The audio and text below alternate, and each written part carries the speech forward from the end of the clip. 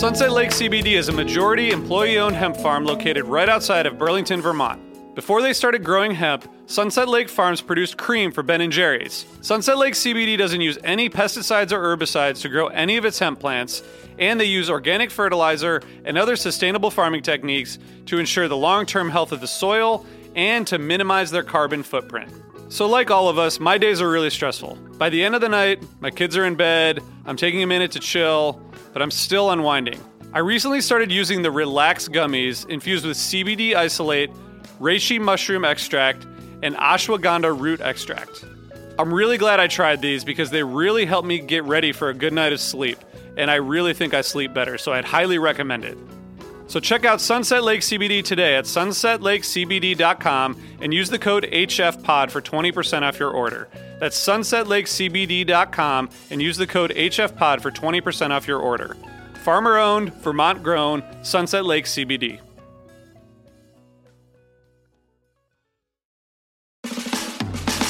Hey listeners, I want to tell you about a new partner, Arostia, a new coffee roaster based in Queens. This company was created by and is run by a huge fish fan, Andy Hollander, who hasn't caught a Hold Your Head Up since 12/15/95, but is definitely not bitter about it. I've had this coffee and it's really great. Andy started roasting coffee during the pandemic, taught himself, and then that turned into this label, Arostia, which launched late last year. I had a bag of the Ethiopian coffee and it was gone really quickly because I liked it so much and I drank a lot of it and I need more. The beans were grown at an altitude of 2,100 meters above sea level, which contributes to a dense bean that continues to develop its flavors after the roasting process is done. The tasting notes include apple, raisin, and caramel, and there are more coffees coming very soon. So support this fan-owned business and try the coffee today. And for Osiris listeners, there's a 10% discount code on the site. Use the code OSIRIS at checkout for 10% off your order. And stay tuned for the launch of a coffee subscription. You can order and sign up for the mailing list at arostia.com. That's AROASTIA.com. And you can find Arostia on Instagram and Facebook. Thanks, Arostia.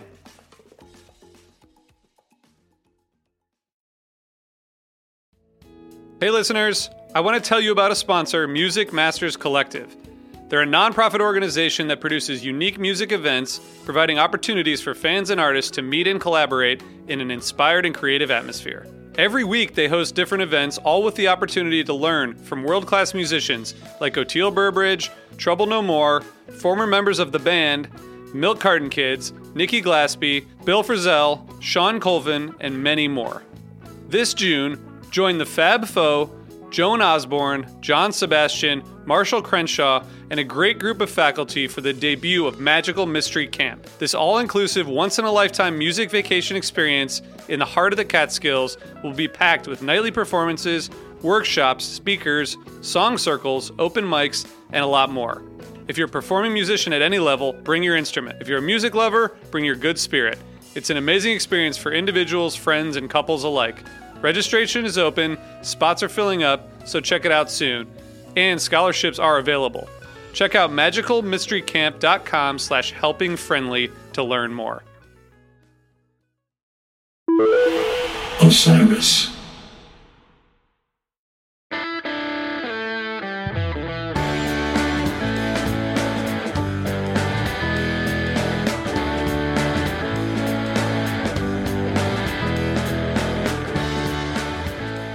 My goodness. It's 2022. Hello. Hi, I'm RJ. I'm with Jonathan. Hi, Jonathan. Hello. Megan is back with us. Hey, Megan. Hey, guys. And Brian, of course. Hi, Brian. Of course. Of course. Of course. That guy's here. You're the only person, I think, who's been on all of them. You are HF Pod. So... My goals have been achieved in early 2022. This is amazing. My New Year's resolution from 2013 finally happened. Oh, man. Thanks, everybody, for joining. Never make a resolution. Yeah, that's a good point. Thanks for joining. We are going to be talking about this very interesting fish run from Hampton 2003. Jonathan was there, so he's going to give us some on-the-ground reports. I was partially there. partially there. We'll explain what that means later. We're going to talk about a lot of stuff.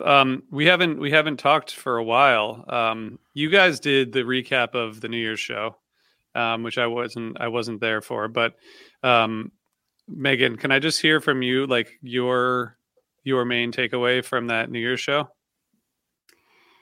I just felt really grateful that they did that for us. They didn't have to. It was such a huge pivot, and so impressed with the whole production team and just the whole team in general, the management team and everybody, and just the humility and courage it takes to perform a Fish show for no one. I think that's pretty awesome. And I think there was some incredible moments. I really enjoyed it. Nice. I think courage and humility are a great theme to take with us to today's episode.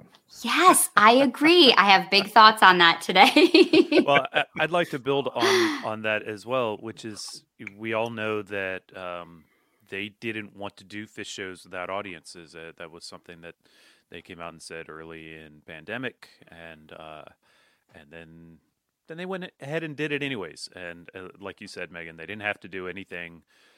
We would have been disappointed, but most of us would have understood, right? But instead, they played, I thought, a pretty fun show, and it was great. Really cool. Okay, well, thank you guys for humoring me with that. All right, Brian, should we take a quick ad break and then come back and talk about this delightful run of Fish shows from 2003? Absolutely. We are sponsored here today at HF Pod Live by Sunset Lake CBD, our very good friends. They are a farmer-owned business which ships CBD products directly from their farm to your door.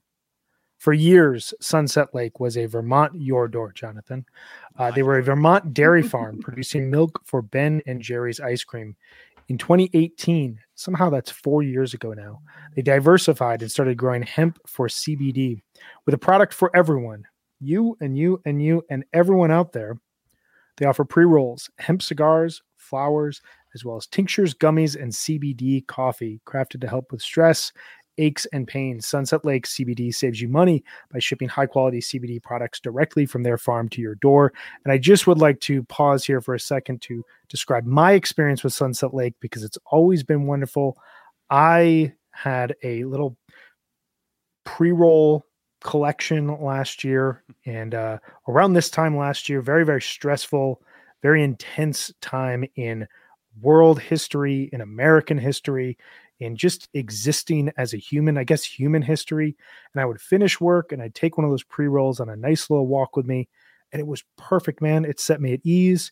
It took away all my stress. It didn't give me that like head high that you get with THC. So I was able to come back home, cook dinner, play with my kids, watch the news, do a little bit of work, hang out, all the great things that you can just do.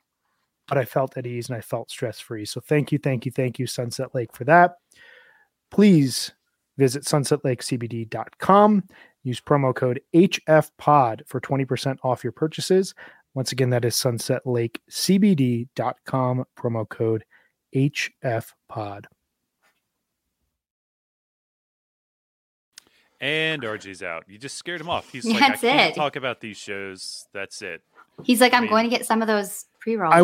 I would argue that he decided to go and just order those pre-rolls immediately. Yeah. He was like, He was you so can motivated. camera on RJ while you go to the sunsetlakecbd.com. It was just too good. It was too good. I just had to. I couldn't even pick up from there. Brian, thank you for that. Okay, guys, we're going to talk about Hampton 2003. We've had a spirited exchange this afternoon, and we're going to continue that here. I guess everyone knows where those Hampton 03 shows started, which was the night before at MSG, and I was reminded of the excitement that there was in the air. I guess just around the message boards that existed in those days and the conversations that people were having about Fish being back. And I think that MSG show was a good welcome back. And then coming to these Hampton shows, I never ever go back to these shows, and I guess now I kind of remember why, but I think there are some things in here that are worth going back to. But so Fish comes back after what, 18 months or so, and they're they're back. And man, this coming back to Hampton, they're clearly excited to be there.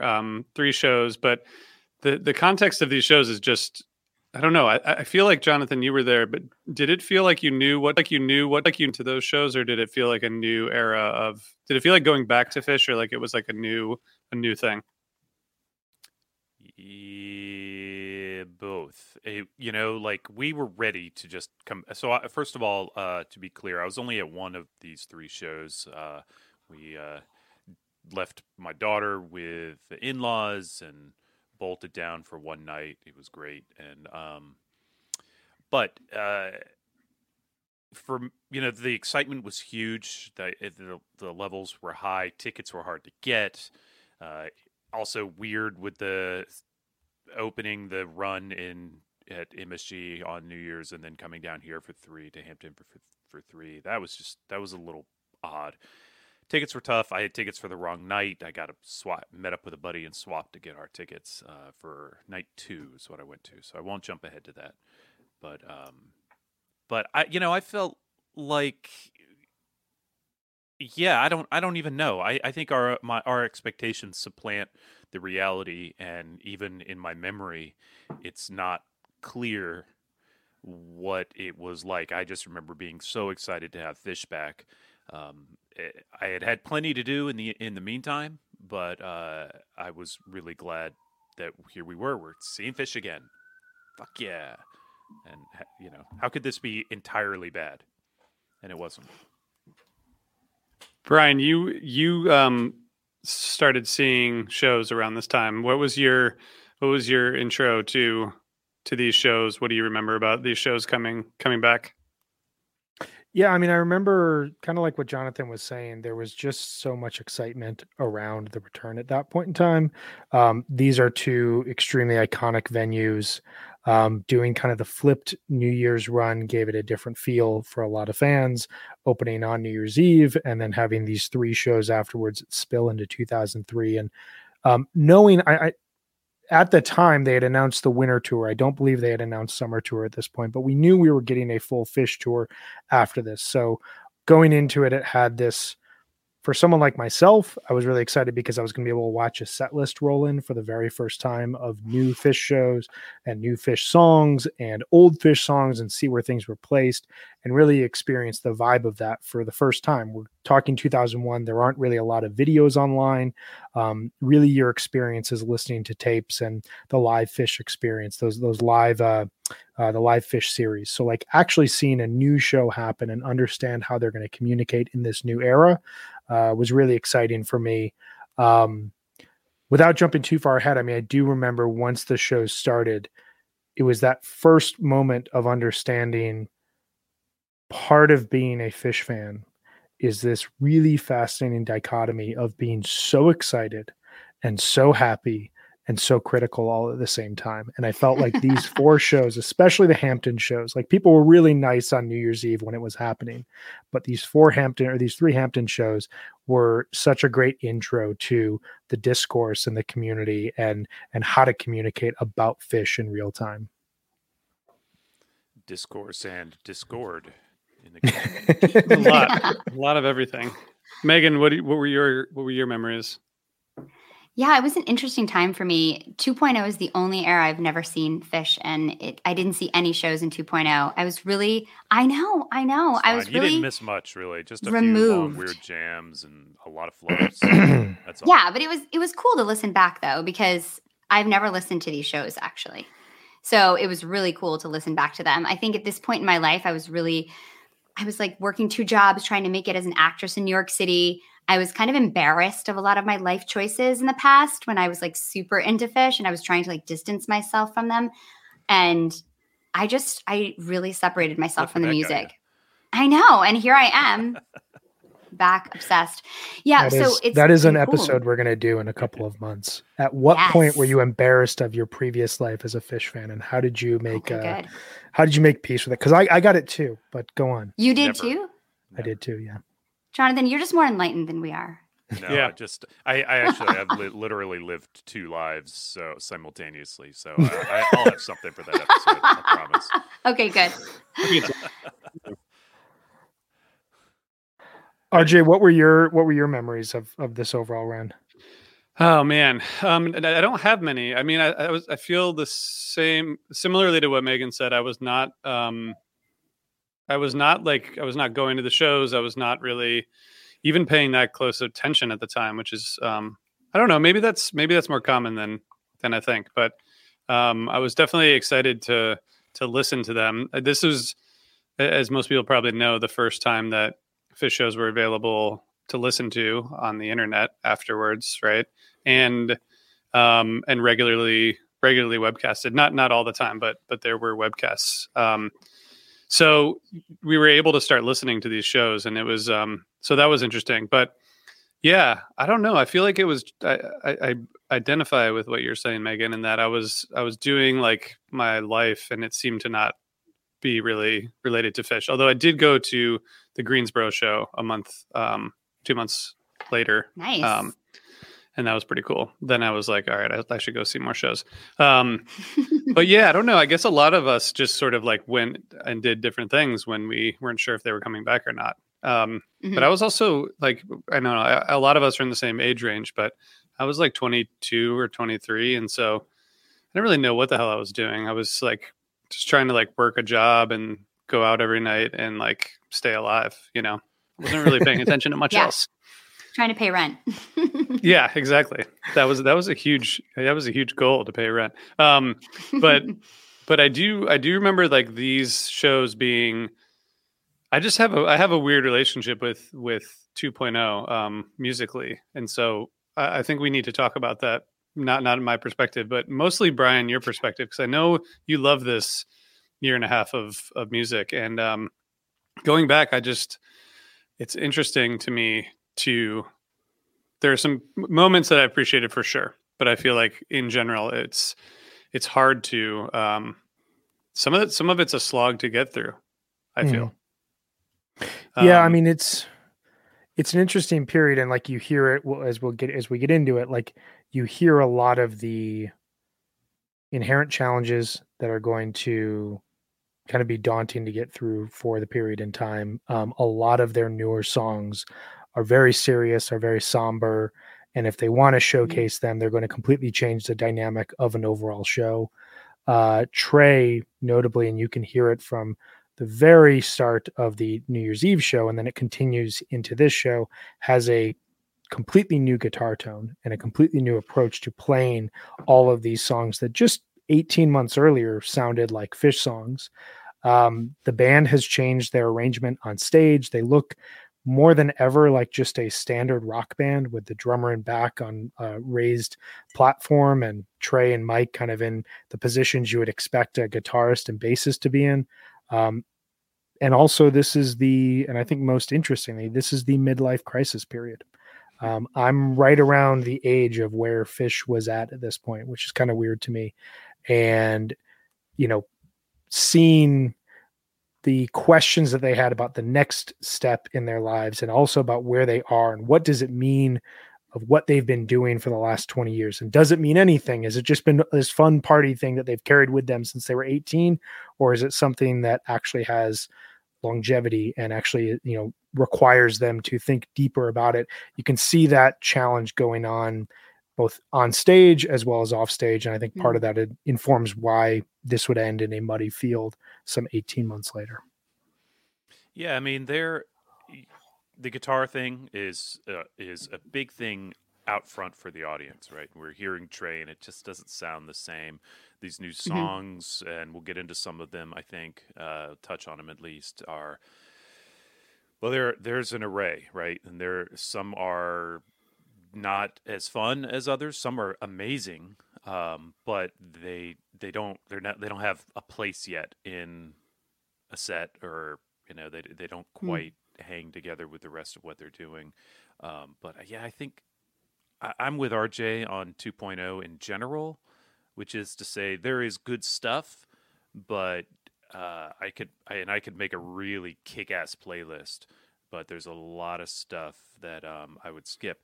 That said, listening to these three shows, speaking kind of overall, there's probably more in these three shows than I would have guessed going into it.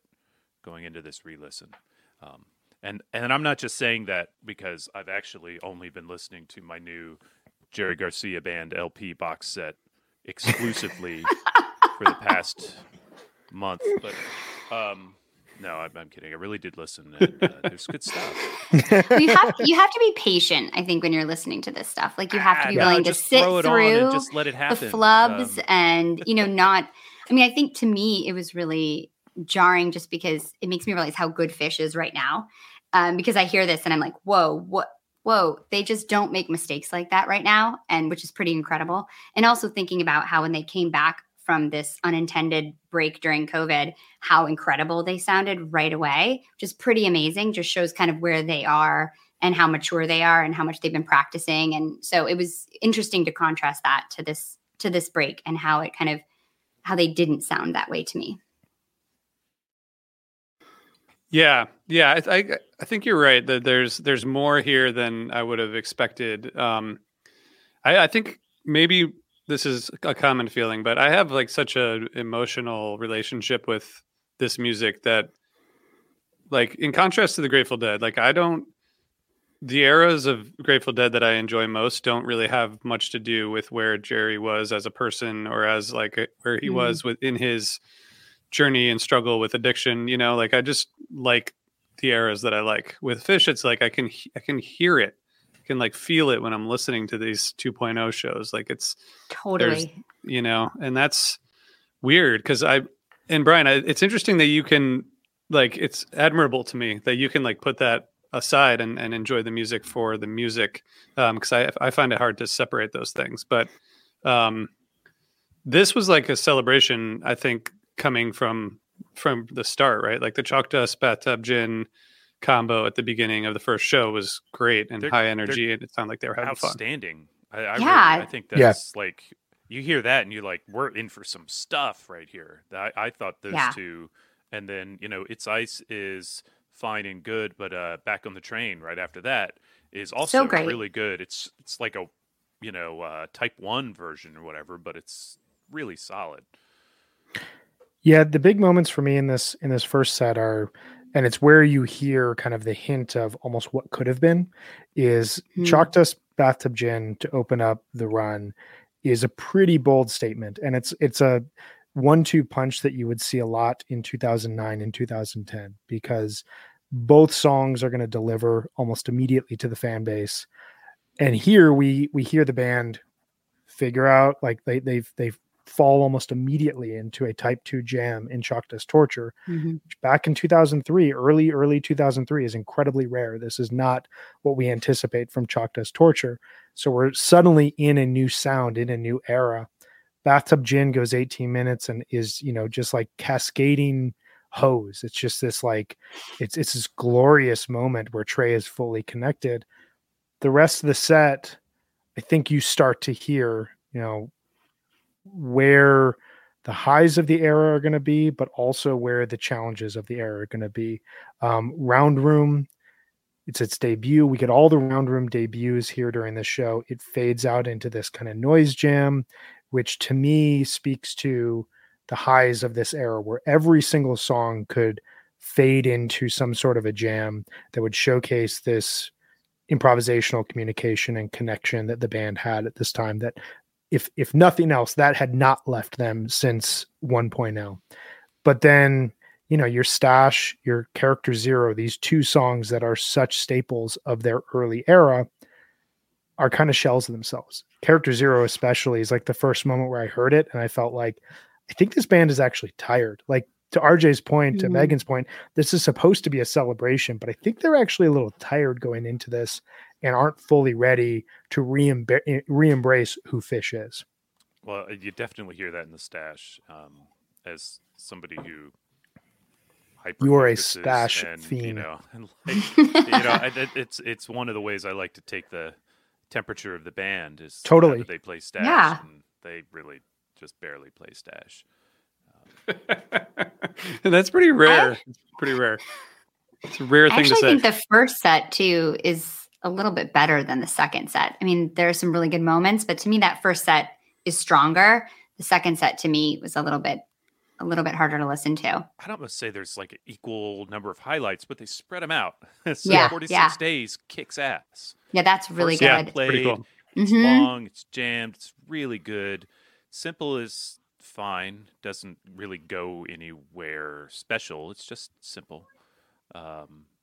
Thunderhead is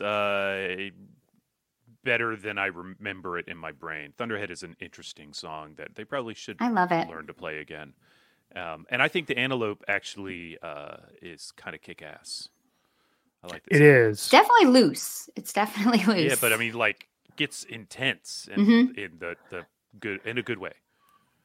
It's interesting to me that like 46 Days in this setting is this slow, methodical, psychedelic song. And it would kind of remain that way throughout much of 2.0. There's a really long version, nearly 40 minutes from It later in the summer. And both of them kind of had the same vibe where they just like, they approach it as this like 5 a.m. blues number where they know the riff, they know how to play it, but like they're not in a hurry. And you have to go to like 2010 Fish to actually hear them fully realizing the bar room rock potential for the song. So it's kind of a song that like starts one place on the studio album, ends up another place in the live performances, is this incredible jam vehicle, and then becomes kind of a fully realized song 7 or 8 years later, which is interesting about a lot of these 2.0 songs. Some of them, Thunderhead, have been forgotten about. I am a Thunderhead stan. I wish that they would bring it back. It is a gorgeous ballad. I think it would fit perfectly coming out of an extended jam in any 3.0, 4.0 Fish show. Perhaps the meaning of the lyrics are a little bit too intense for the band. Who knows? But I think it fits really nicely here. But it is, to Megan's point, kind of where you get this disjointed effect in the second set in 2.0. And you see this a lot in 2.0. My Friend, Limb by Limb, Thunderhead are very methodical songs to play midway through a second set. And a lot of the complaints you'll hear about this era tend to do with the energy because of song selections like this. Yeah. If they can take the time to relearn Time Turns Elastic, they could take the time to relearn. It's a little bit easier. They, I just think like them being tired. Number. It is. This is our official lobby for that, for Brian's wish for them to bring it back. Just on the point of them being tired, I mean, you guys listened to Live Again, and Trey talked about coming back at MSG. I guess 2 nights before this, and how like everything that they wanted to leave behind at the end of 2000 like was back immediately. And there was a lot that he said that didn't make it into that episode, but I think it was pretty intense, like right away. So they probably, I assume they just had the whole, I mean, I think he said hundreds of people were backstage again, and people were, so I assume that starting with the 2 nights before this, they just started having like another big party that kind of carried on to Hampton. And after a couple nights, like I would be tired too. So I think that all seems really like evident in the music. I think it's an interesting thought of like everyone was showing up to these shows, both backstage and front of house, thrilled that Fish was back. And everyone is on like another level waiting for Fish to come back. And I'm sure that they were excited as well, but I'm sure when like it was harder to become Fish again, like that exhaustion set in. And if there's all these expectations around them, but for them, they're going through the motions of it. I don't know. It's challenging, and maybe it's a good segue into the second show of the run, because this seems to me to be the show where they really try to play an all caps Fish show, and the challenges of the era seem to overtake them. So I'd like to set a little bit. So I was at this one, so I'll set the stage just a tiny bit. So we got there. I had to meet a friend in a hotel room to swap some tickets, and got the kind of report on the night before, and it was basically things are back exactly as they were, like, and as far as the audience and the scene, if you will, and and I got the report. Don't park over by the whatever Walmart or whatever was right over nearby at that time, because a bunch of people got towed, which caused us to predict correctly that they would play Contact. And also that kind of vibe and those kinds of things kind of feed into what you hear in Makasupa, and just the Hampton experience writ large was in full swing. It's not quite like that these days, I swear. But back then, man, it was heavy. And so they came out. They opened with Tweezer, and it's kind of cool, right? I mean, you guys like this Tweezer? I like this Tweezer. I had a lot of fun with this. It's like slower tempoed, kind of like a 2.0 loose feeling to it. Yeah, this ain't 1991. Okay. Yeah. I would love to go ahead, RJ. I was just gonna say, when you come out and you open up a Tweezer, you're like really putting it out there, and like making a statement. And I think it's good. It's a good Tweezer, but it's also like, just like you said, Brian, it kind of continues the theme. Sorry, Megan. I was just gonna say, I think the jam is better than the composed section, which I think is, I felt like true 2.0. of a lot of these songs. Yeah, I was just like, oh, I'd rather listen to this part. The other part makes me feel uncomfortable. But I would love to know more about like Trey's guitar tone. Like, it's uncompressed. What does that mean? And maybe I should know this, but it's like he's doing something different with his tone.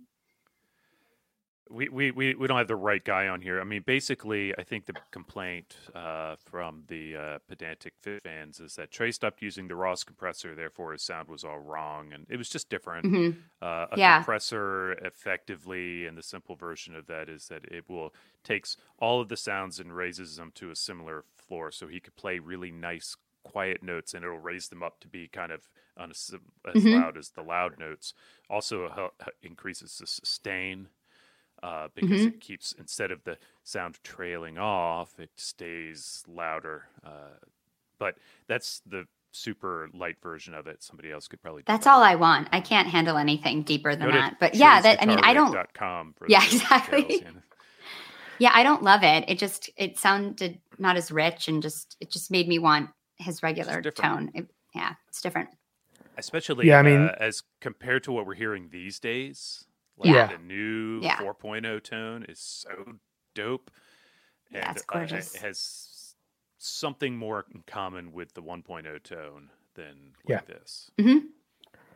Yeah, this is, when you're listening to a 2.0 jam or a 2.0 show just based off of Trey's tone, any standard version of a song played, one of the things that's going to take away from it potentially is the fact that this tone is so overbearing. So in Divided Sky, in Golgi Apparatus, in Harry Hood, in all the Reba, all the classic Fish songs, you're going to hear this tone along with a Tweezer like this, where this tone to me fits this Tweezer and it fits the vibe of this overall jam.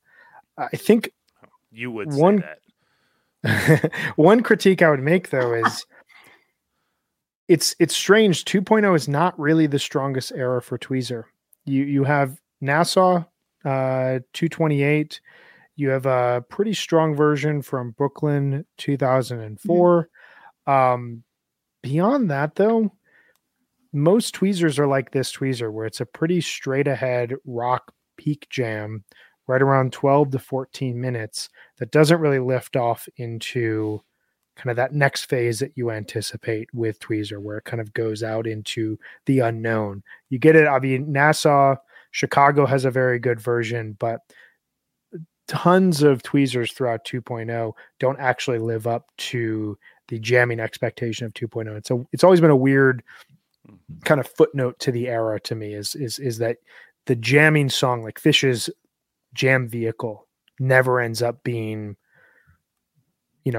like it never fulfills kind of the expectation that you get from other eras. That's why we have Piper in 2003. It's fine. Very good point. Is it? Go ahead, RJ. Well, I was just going to say, is it fair to say that the highlight of the show is the Pebbles and Marbles? Is that a fair assessment? That's where I was going. Okay. Mm-hmm.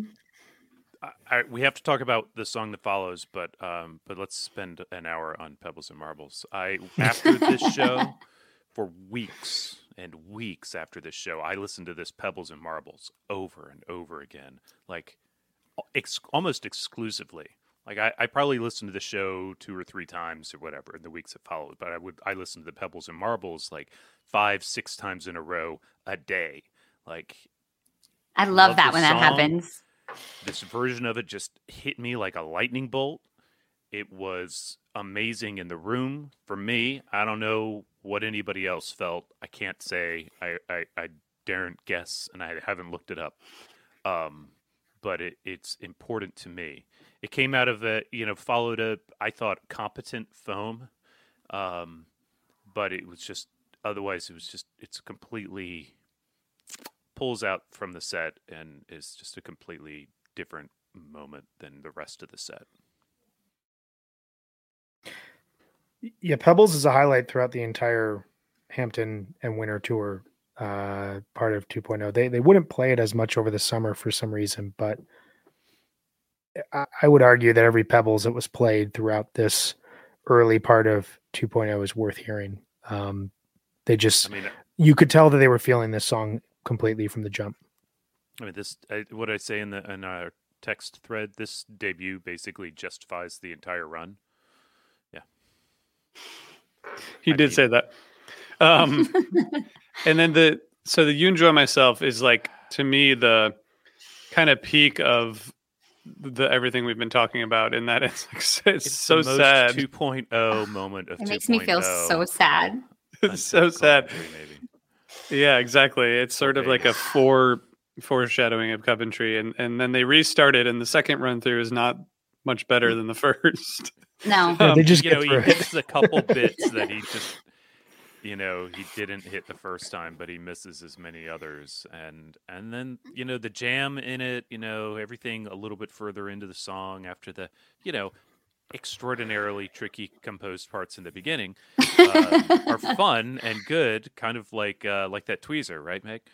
Yeah, it's exactly. Yeah, I remember that moment in the room, and I can tell you that you couldn't really hear the flubs the first time through because the room was so loud, so much screaming.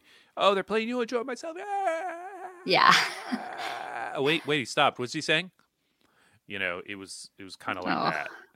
And then the second time when they restarted, so now we're listening. Oh. Okay, now we're really listening to. I hear what he's talking about.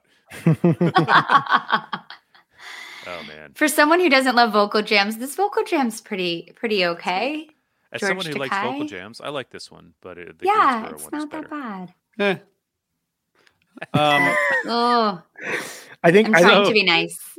Two quick thoughts about the You Enjoy Myself. One, for anyone who was online during 2.0, this was referenced every time something bad happened. If they played a bad show, if they screwed up a song in a future performance, when Trey announced that they were breaking up, throughout all of Coventry, this was consistently reminded of this, like, remember, they did screw up You Enjoy Myself in the third show back. The other thing I want to say is often forgotten, but it's true. Hampton 09, they play You Enjoy Myself, and they screw it up again. And Trey pauses and said, "It meant so much to me to practice this, and I'm so sorry that we did it again, but we need to restart this song again." Yeah, no, that they did that on purpose. They were fucking with us. It was great. So in the second set, there's a couple there's a couple good jams. There's the Wolfman's, I think, is a pretty solid highlight of the second set of the second night.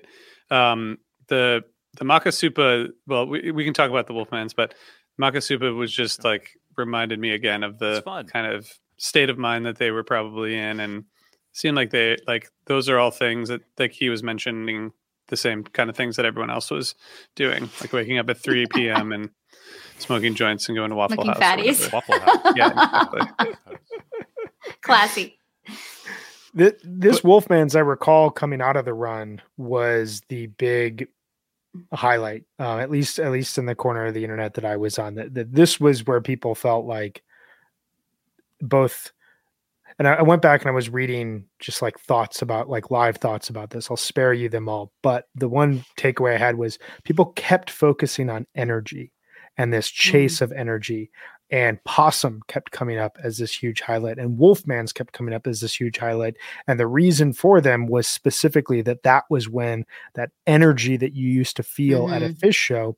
And even if you go back to summer 2000, I think almost immediately of the Bathtub Gin from Homedale, 628 2000. It's one of the highest peaks I've ever heard of a Fish Jam. And that is not the band that shows up in Madison Square Garden or Hampton. They're much hazier in some cases. So you hear this Wolfman's, you hear the Possum later in the second set, and it's like, okay, 1.0 high energy Fish is back. And that's what people brought with them going, with the 5-6 week wait until the winter tour. We were looking for that. The same thing happened in 2009. We went into the show looking to hear what flavor of Fish band was going to be present. In 2003, we hadn't been burned as many times, We hadn't put our hand up on the stove quite often enough to know that sometimes you just wait. But in 2009, we still were looking for the same thing. It was like, they didn't really jam. They had a lot of songs we wanted to play, but this part was really good. We walked away from there doing the same thing. And I think the thing that I took away from this second set is not only is Wolfman's jamming it's there, but the Makasupa shows that the band still has their sense of humor, and Possum shows that too. And the playfulness, switching the instruments for the ending and all that, and that was fun. It was not virtuosic. You know what I mean? Yeah, no, it's a good. That's a nice way to put it. I think that was nice. And Contact again had kind of the fun, and again we predicted that. That's like a cool, funky jam at the end too of that Contact. I like that. I just want to say that. I just want to say one thing, just which is that Trey also mentions Hooters in Makasupa, and one of the only Hooters I've ever been to in my life is Hampton in 1998 when I watched the Ohio State-Michigan football game at that Hooters, and it was so packed with Fish fans. I think it's like that whole area is just such a wasteland. There's like not really anything to do, and there's nowhere really to Virginia. And if the Hampton Travel Board is listening, we're happy to help you get the word out otherwise. But it's just like it's such a weird place to go for a run of shows. Like you stay in a hotel near there, and you just like you have to go to one of the places you mentioned in Makasupa because that's like all there really is. That's why it's like the mothership, right? It's like dropped in the queue. 30 minutes to get some good barbecue. You just get away from there. It's true. Okay, sorry, that was not totally on topic. Brian, I want to do like Jonathan's Hampton run. I want Jonathan to like take us under his wing and like take us to Hampton the way you would do it. I think we did a pretty good one in 2018, didn't we, RJ? We did. Yeah. Jonathan is great to go to field trip. You should go to shows with Jonathan because he has a very relaxed way of doing Fish shows. You prioritize one show with him, and it was one of my favorite shows ever. So I concur here. Yes. He's a pro. You prioritize rest. You prioritize like hanging out with your friends. You don't like, I feel like you approach it in the right way. Thank you. So that's the Jonathan section of the show. Should we move on to the final night of the show here? 1/4/03. So it didn't happen. It didn't happen. This is the first show of Fish 2.0 to me that just feels like a Fish show. Like there's no MSG's got the obvious buildup. It's the return. 1-2 has it's the second show, the first show of this Hampton run. 1-3 has these big attempts at like huge set listing moments that, really try to shock and awe the listener and the fans into, getting back to that experience of what Fish really felt like in 1.0. This is kind of just a show. You know, there's great songs throughout the first set here. The second set feels really fluid, and it feels like the most cohesive segment of music that they have played thus far in the 2.0 era. But the first set, Llama, Boogie On, Rogue, Maze, Anything But Me, Yamar, I mean, it's just like, it's songs, and it's just kind of them settling back in, and it feels low stakes in a way that I kind of feel like they and the audience probably need it. Just, we're going to another Fish show is kind of the vibe I get. I'm going to take you up and embrace fully this. This is the first show of 2.0. Set 1 has one song that I like to listen to, and I'm standing by that. It's really, I like the split open and melt on this. Actually, Roger's kind of tasty too, but the split open and melt I actually like in this. The rest of it I don't need. Skip. Megan, you had some highlights. Yeah, no, it's okay. Yeah, I mean, I haven't said anything about any of this. So you guys have more to say than I do. Go ahead, Megan. Sorry. I mean, I'm going to have a little bit of an unpopular opinion potentially, but I don't like Rogue very much, that song. And I know that that's probably going to like upset a lot of people. I know. You just plug on her. But I love the music part of it. I don't like the lyrical part of it. I just feel like I don't love it. But this version is actually good. I think Trey has like a really specially inspired solo in the middle. Paige sounds really great. I think this is really nice. There's some like beautiful, delicate playing in there. This is actually a really nice version of the song. So I like that. And it made me actually start to rethink my opinion on the song. So wow. That was, yeah. Well, I'm really glad that Brian didn't listen to me and cut you out of the show as soon as you said that about the first thoughts about Rogue. I knew you weren't going to like it, but we can't all have the same opinions. That's true, because that would be boring. But also, I liked your overall thoughtfulness on this one, and I think we have to keep her around, Brian. Thank you, Jonathan. This is one of 4 Rogers that are played throughout 2.0. They would play it in Worcester later in the winter tour, and then Alpine Valley and Vegas 04, which we will be covering in April, I think. Right? We have that on the schedule, Vegas 04. If we listen to Hampton 03, we can do it. Oh my God. We do now. That is not the same. I don't think I can do it. Not a 1-to-1 relationship. I can't. RJ can do it. This is a very. You were there too. Whatever. I drove down to Vegas from college thinking I'm going to see my island tour. These are future 2.0 stories, and I did not see my island tour. Nope. But to Megan's point, island. Very different. Fishnet notes that this is an outstanding version which combines exceptional Trey soloing, strong Paige Trey back and forth, and excellent dynamics, modulation driven by Fish and Mike. This one will make you weep with joy. I think I didn't weep. Accuracy to that. I didn't weep, but it was nice. It was nice. Eventually. I don't know who did. Add an asterisk here. I just want to know. I can find out. I want to know who did these jam chart notes from 2.0, because they're a little too enthusiastic for me. Like usually I read them and like after I listen to something, I'm like, oh yeah. I'm like, I think guilty. It was Wade, RJ. I think they got Wade to do it. It was Brian. Yeah, right. Everything was awesome. The maze is pretty cool though. When I was listening to the maze, I was realizing that they were just excited to be playing. You know, like in the kind of Paige and Trey sections, they were both, I think, just like going at it with a lot of enthusiasm, which is cool. But I think I was grooving on this maze when I was listening to it. I didn't see yeah. it. Yeah. It's intense. It's worth a listen. Megan, what is the highlight of the show from your perspective? I mean, I think the Mike's groove. I really like the Mike song, Mountains in the Mist. I mean, it's no hydrogen, Jonathan, but I still think it's pretty in between there. And there's like this cool, interesting jam out of Mike's song. It's really different. And it kind of lands really well into Mountains in the Mist. And there's just, that song is so beautiful. And I think sounded really meaningful when they were singing it. There were so many moments in these shows overall that there were certain lines that obviously just really hit hard with them and with the crowd. And I kept thinking about that when I was listening to it, which was really kind of amazing. And then an awesome week of Pog. I think And I think landing in What's the Use is great. I mean, I think this Weekapog's really good.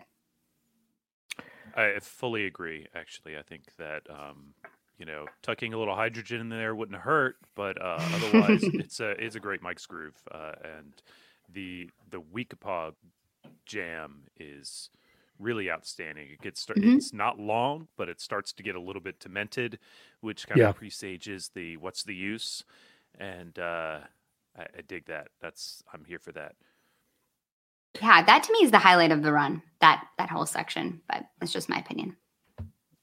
One thing that you said that I think is really resonant is there are lines that seem to hit the band throughout the performance. And I think that is part of kind of the ongoing challenge of this era, is that they come out of songs like Anything But Me or Mountains in the Mist, which is where the band is at personally, professionally at this point in time. I mean, I remember when they play Anything But Me at Coventry, Trey almost lost it. And it's like the fourth song of Coventry. And these ballads that they've written that they're bringing with them now are really speaking to where they're at in life. And that was like a new concept and a new idea to Fish at the time. It's something we almost anticipate and expect now when they play Joy or they play Miss You. It's this sense of like, okay, we've had a really good segment of music. Now we're going to be reflective because life has happened to all of us. There was so much escapism in Fish music prior to this. And Round Room is kind of one of the first records that you really hear these, kind of deeper, more complex emotions as they're going through life. And so you hear that mixed in with A Mike's Groove or Following a Crazy Maze. And it just totally changes the dynamics of a show for good and, for good and bad in some cases. But I agree with you. I really like this Weekapog. The Weekapog, What's the Use, Disease, Fast Enough for You, 2001. That closing segment does such a cool job of balancing kind of distorted jamming with contemplative, slower songs that just, again, fit where the band is at right now. The tempo drop into Fast Enough for You is so nice. And welcome, strangely. I know a lot of people will argue against a ballad that late in a show, and I won't listen to them. If it's Fast Enough for You, yes, please. Yeah. Play that at every show, please. Play that at every show, please. Yeah. And Antics to end 2001. Fun. And then the show's over, and we don't have to listen to anything else after that, right? I have something to say about 2001, but RJ, what are your thoughts on this set?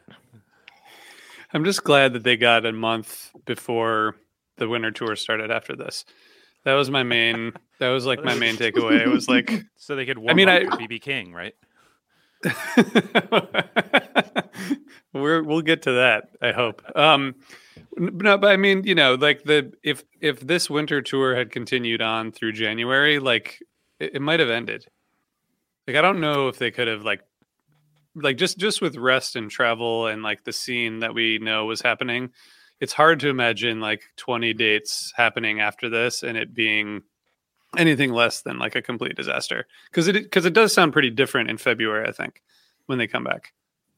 Yeah, February, they have some really good shows in February. Isn't that when they came back and started to establish the rules that kind of got them through the first portion of the like well into the summer? I don't know how far along those carried, but I think it got him through the summer. I think that it was abandoned around the 20th anniversary, but we had a question about that, and I think some of it is speculation, but I think that what we do know is that to RJ's point earlier, the return prompted a celebration which spilled over into the stage in a way that was not conducive for a tight rock show. Leave it at that. And when they came back for a full tour 6 weeks later, I think that there was a clear understanding that we simply cannot do that again. That can't be a part of all this. And so you hear almost from the start, I mean, I don't want to bore our audience, but like we could go through show by show of that winter tour and really showcase, I know we're not going to, and really showcase some some consistent highlights that lead up to that Greensboro show that RJ saw, which is a very classic high energy Phish show that doesn't require, I mean, there's jamming in it, but it doesn't require the jamming to get it over the finish line. The summer tour that would follow, you hear new material that comes in, you hear a band that is really creative, and it all leads up to this incredible week of Phish from Burgettstown through it. When they would come back later in the year, the challenges of this run would reemerge almost in full. And especially while Miami has highlights, Miami is a just insane mess. And that spills over into 2004. Last month, I think. And yeah, it was, and I enjoyed some of the summer. I had a blast at it. I was at the Greensboro show. That was great. Inarguably, there's some definite other high points on that winter tour and in the summer. And then I was done for the year because we had a kid on the day before the anniversary show on December 1st. Mm-hmm. So, yay. Congratulations. Oh, thank you. It's been 18 years now. So. It's still, but it's never too late. You're in under that 20-year wire, so good job. We just made it. Also, can I just ask a question? Do you guys feel like, going back to this, that the whole band was kind of out of sync? Because I felt like a lot of it sounded like everyone besides Trey was actually like pretty well dialed in terms of practice and like playing. It seems like Trey was kind of shouldering the burden of everything, but I don't know. Curious what you guys think about that.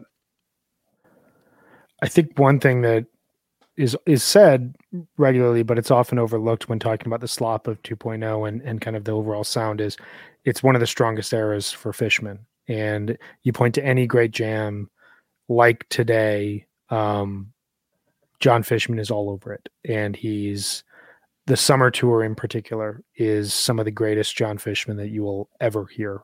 And he came back fully ready to play again. Partying does not stop John Fishman. Nothing stops John Fishman. Exactly. He is a drumming machine. The only thing that stops John Fishman is getting lost on the mountain. And then eventually he'll get off and play. I think that overall they're all well rehearsed. I just don't think that Trey, and at times, I think that they do fall out of sync collectively. I don't think that Trey owns all of it, but because he's out front, it's so much more apparent when he misses. When Paige misses something, you don't pick up on it as easily unless but Trey is like, he's right there and you can't miss it. And that's a challenge for him. And, despite his drum kits and keyboards and things he's done to try to move out of that center point, he's there and always will be. What are your kind of takeaways from this, listening back to this run? I was going to say something about it, but like the end of 2001, when Trey talks about the gratitude that the band feels and how happy they feel to be back, is really telling, because you don't really hear that throughout 1.0. And it kind of speaks to a lot of the themes that I've talked about through this. Is I think the band at this point in time, like, they were almost cautious of like, if we come back, is everybody going to be there? And everybody's there. And I think that they recognized throughout this final show, like, this is going to be a little bit harder than we expected. We can't just pick up our gear and start playing and be Phish again. And so the fact that everyone is still there by the final night, I think it has to be, a really special moment for them. So that just overall vibe that's in every song that I hear in this, that vibe carries them through 2.0 in a lot of cases. I mean, I think that the courage and the humility, like I was saying before, to come on stage when you were you basically conquered the world, right? Like, you've reached this huge high point. You left the end of 1.0 playing this insane show in Big Cypress. And even your last shows of 1.0 are amazing in Shoreline. Like, they're great. And you leave on this high note and then you come back and you're not where you were then. that's really hard. And you're not only doing that just with yourselves, you're doing it in front of this huge audience that listens really carefully. And I think just the courage and the humility that takes is just enormous, and I have deep respect for it. And I also think that my takeaway from 2.0 in general, at least especially in the beginning, is that they are attempting not to just look back. They are attempting to try new things and, try new guitar tones and try new types of jamming, which I think is awesome, and why Phish is who they are. Because your instinct would be to go back and just play what you've done in the past that's done really well, right? Like, let's just play like this year that was so amazing. So I think it really speaks to who they are as a band and how they're always trying new things and trying to, look forward. Absolutely, that's a great point. They were looking forward, but I think maybe a little foggy. It wasn't as easy maybe as they thought it would be. Just like you said, I went back to listen to these shows, and I had a lot of fun listening to them. Even the parts that aren't up to standards, up to Phish's standards. I think I don't think it's fair for me to have my own standards, even though I do, because I'm a human. But they knew when they weren't always up to their own standard, but they kept pushing, and they definitely improved after these shows. But I don't think they're all bad. I was particularly pleased with the one that I'd seen, and played some of it for my wife today. I was like, remember that? She's like, yeah, this was crazy. This was fun. And so I have great memories tied to it as well. So, yeah, not so bad. Not so bad. There's never a bad Phish show when you're there, I don't think. Well... Maybe wait till we get to Vegas 04. Vegas episode, yeah. Okay, Vegas 04. We weren't going to talk about that. It's a loaded statement. Yeah, but generally, I agree for sure. Yes, I can only think of like certainly two a lot exceptions. easier to have fun. Yeah. Right. Next week on HF Pod, our worst live Phish shows. No. That would I can actually tell you all about missing that'd be the fun. Tweezer Reprise opener on 6/19/2010. It's a feeling I've never forgotten. But anyway. Oh, now that I know about it, I'll make sure you never forget. Yeah. Forget it intellectually. This is, but partially, I mean, Years throughout the of whole therapy have not gotten it away. throughout the whole history of HF Pod, part of the reason we like to do these is because I think almost always we come away thinking like this was actually better than I imagined it, or there's other things to revisit more than I expected. Listening to these shows makes me excited to go to some February 03 shows to hear like the difference and the evolution, because I think in the past I would just skip to a February show that I know is good. So setting in this context is helpful as a listener. So hope people listening and watching go back to some of these 03 shows. Next week, in reality, we are going to talk about Mexico, and we're going to talk about 2017 Mexico, 5 years. 5 years after. This is particularly exciting to me because as far as I know, I'm going to Mexico next month. I might not be going to Mexico, but as of right now, I'm going to Mexico. So I'm gonna maybe I'll wear the shirt that my wife got me for Mexico to that HF Pod Do Live it. for good luck. I'm going to do it. We're going to be back at 4:30 Eastern live next Wednesday, January 19th. And if you're listening as a podcast, thank you for listening. We'll be back next week. Before we officially depart, Jonathan, did you want to tell people about something?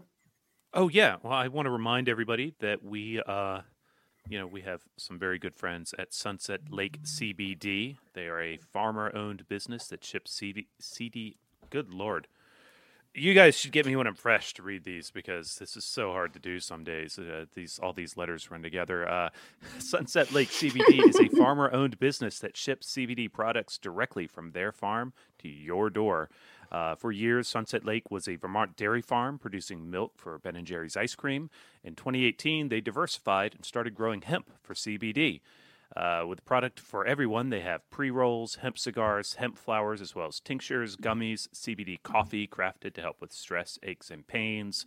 Sunset Lake CBD saves you money by shipping high-quality CBD products directly from their farm to your door.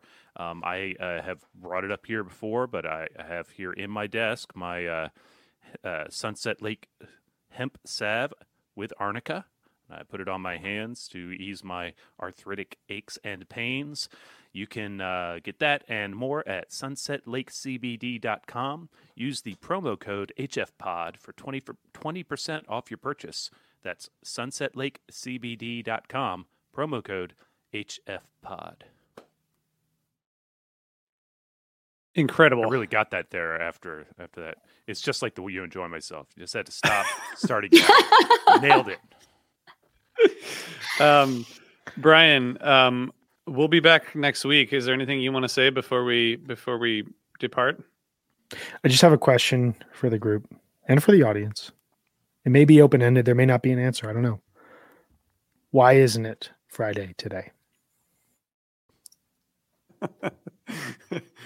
Thank you. Thank you, everybody, for listening and tuning in. We'll see you guys next week. Have a good day. Bye, y'all. Have a good Friday. See you, everyone. Bye, everyone.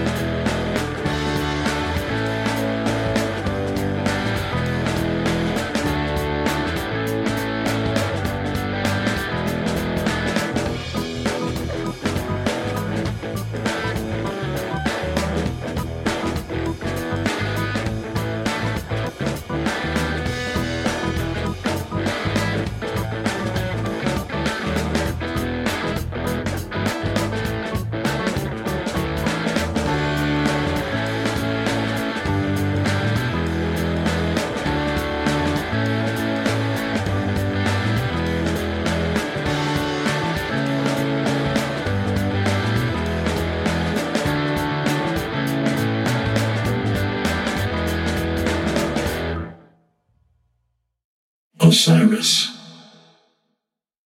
You've worked hard for what you have. Your money, your assets, your 401k, and home. Isn't it all worth protecting? Nearly 1 in 4 consumers have been a victim of identity theft. LifeLock Ultimate Plus helps protect your finances with up to $3 million in reimbursement. LifeLock alerts you to identity threats you might miss. And if your identity is stolen, your dedicated U.S.-based restoration specialist will work to fix it. Let LifeLock help protect what you've worked so hard for. Save 25% off your first year on LifeLock Ultimate Plus at LifeLock.com/aware. Terms apply. Hi, listeners. I want to tell you about a cause that I'm involved with at Heritage Radio Network. HRN is celebrating its 15th year, and to celebrate, we're deepening our commitment to giving voice to the next generation of food systems storytellers, and we need your help. Our internship and fellowship programs help activate new possibilities for underrepresented and underestimated young people through experiential journalism, audio engineering, and production training. Through these unique programs, HRN helps food equity stewards build essential workforce readiness skills that expand their potential and foster economic mobility. Please consider supporting these critical programs. And with a minimum donation, you can be entered to win a dinner for 2 at an amazing restaurant in one of 8 cities and tickets to a concert at a great venue in one of those cities. We have incredible partners across the country who have donated, as they also share our passion for helping to educate the next generation of food systems storytellers. Check out heritageradionetwork.org/15 to donate and enter to win today. That's heritageradionetwork.org/15 to donate and enter to win today. And make sure you donate before March 31st. Thank you.